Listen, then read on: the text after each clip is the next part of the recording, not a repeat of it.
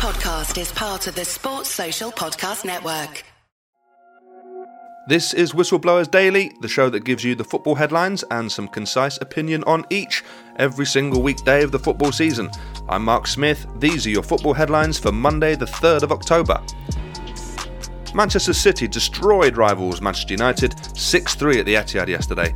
Hat-tricks from both Phil Foden and Erling Haaland were enough to completely overwhelm the visitors, who were flattered by the result thanks to 2 late goals of their own. Haaland became the first player in Premier League history to score 3 hat-tricks in a row at home. City boss Pep Guardiola said despite the result, his team should have scored more and there is still room for improvement. In Sunday's other game, Leeds United and Aston Villa played out a drab 0-0 at Ellen Road.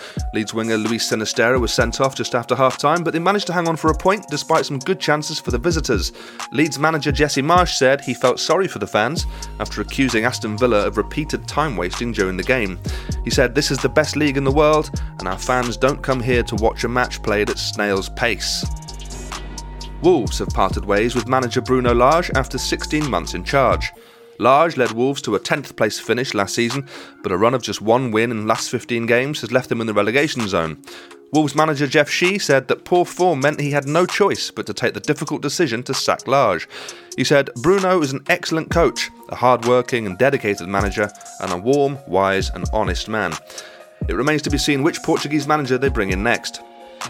And in tonight's game, Leicester host Nottingham Forest in the East Midlands derby. Those are your headlines. OK, only one place to start, the Manchester derby. Here's a very happy Nigel Rothband, host of the Man City podcast. I'm always nervous before a derby, never like to predict. Form goes out the window and you never know what's going to happen, and then you see no Rodri on the team sheet. What happened next was simply a joy to behold. 4-0 before half-time, the away fans leaving at half-time, Akanji and Ake majestic at the back, Grealish running them ragged, Bernardo everywhere, and then 2 lifelong City fans scoring hat-tricks. Oh my word, Manchester is blue. That was Nigel Rothband, host of the Man City podcast, available on this very network. Check it out if you're a City fan. And of course, if we're going to have a Man City voice, it's only fair we get the thoughts of the other team in a morning like this. Here is football writer and Manchester United fan Sam Pilger. First, the good news for Manchester United on yesterday's performance. That was the first time United scored 3 goals in an away game for a year. Anthony, the new signing, scored his second goal in only 2 games in the Premier League since joining from Ajax. And Anthony Martial marked his comeback from injury with 2 goals. Also, United won the second half 3-2. That's the good news. The bad news is rather more significant, that they were completely destroyed by Manchester City. It finished 6-3, but at one point it was 6-1 with 20 minutes to go and 4-0 at half-time. It was another humiliation for United, but somehow I don't think it was as bad as losing 4-0 to Brentford. Firstly, since then, United have rallied with 4 consecutive wins, 10 including over Arsenal, the only team to beat Arsenal, and Liverpool. So Ten Hag has thrived since then, proven he can do well in the Premier League, which was not the case after having lost to Brighton and Brentford. But also, this is Manchester City, the reigning champions, who are going to destroy a lot of teams this season, and United were just one of them. But I think... So it's how, the football cliche, it's how United respond to this and how they rally against Everton next weekend and this week in Europa League as well. But it is one to learn from and move on from. I think the nature with which City strode through Manchester United's midfield was alarming. Obviously, leaving Casemiro on the bench has to stop now. You don't spend £60 million for a player to watch from the bench. He needs to now start starting games. United are world-class central defensive midfielder. They need to start playing him. I'm not saying he would have started. He stopped the rot yesterday, but that would have helped. And also, they were unlucky with Varane. Rafael Varane went off at 1-0. And the game obviously ended up as 6-3, so that was a loss. But, a sobering, humiliating day for United, but strangely without its positives. That was Sam Pilger, football writer. Check his stuff out on Forbes. Let's move on.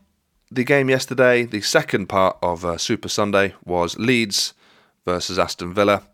Not a great one. Here's comedian and Villa fan Tony Jameson. Leeds versus Aston Villa. I mean, where do I begin? It was on Super Sunday.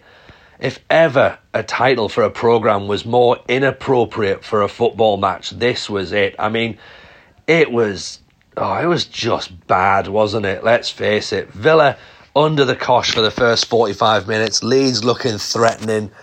I still don't know how Sinisterra has been sent off or why he's been sent off. Granted, yes, okay, fine, by the letter of the law, he shouldn't put his foot out to block a short free kick, but what a stupid sending off.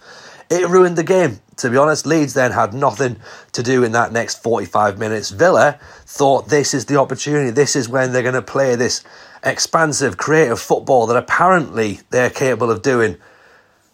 And as you saw in 45 minutes, they are not capable of any of that. They are capable of getting into the final third. And then what seemed to happen was, you know, like when you play FIFA, but you've played PES for a long time, and you press the cross button and you think it's the shoot button. It seemed to be that, to be honest. Loads of Villa crosses that were just going nowhere. Shots that weren't really troubling any goalkeeper. Leeds, of course, nearly nicking it at the end when Bamford went charging through. And then a great last-ditch tackle from McGinn. I mean, a point, probably Leeds would take that. Villa would definitely take that because it's away from home and it's Steven Gerrard getting a point.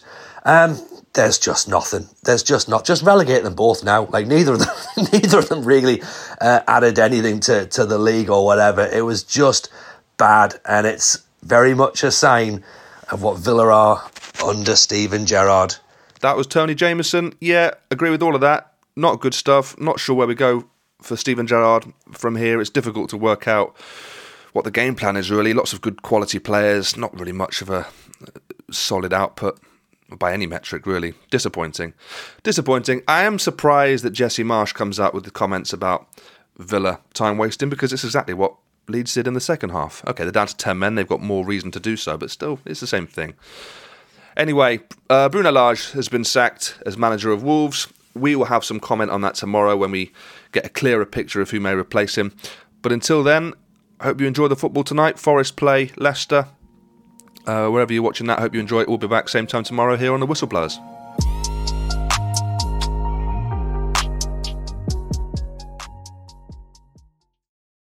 Sports Social Podcast Network.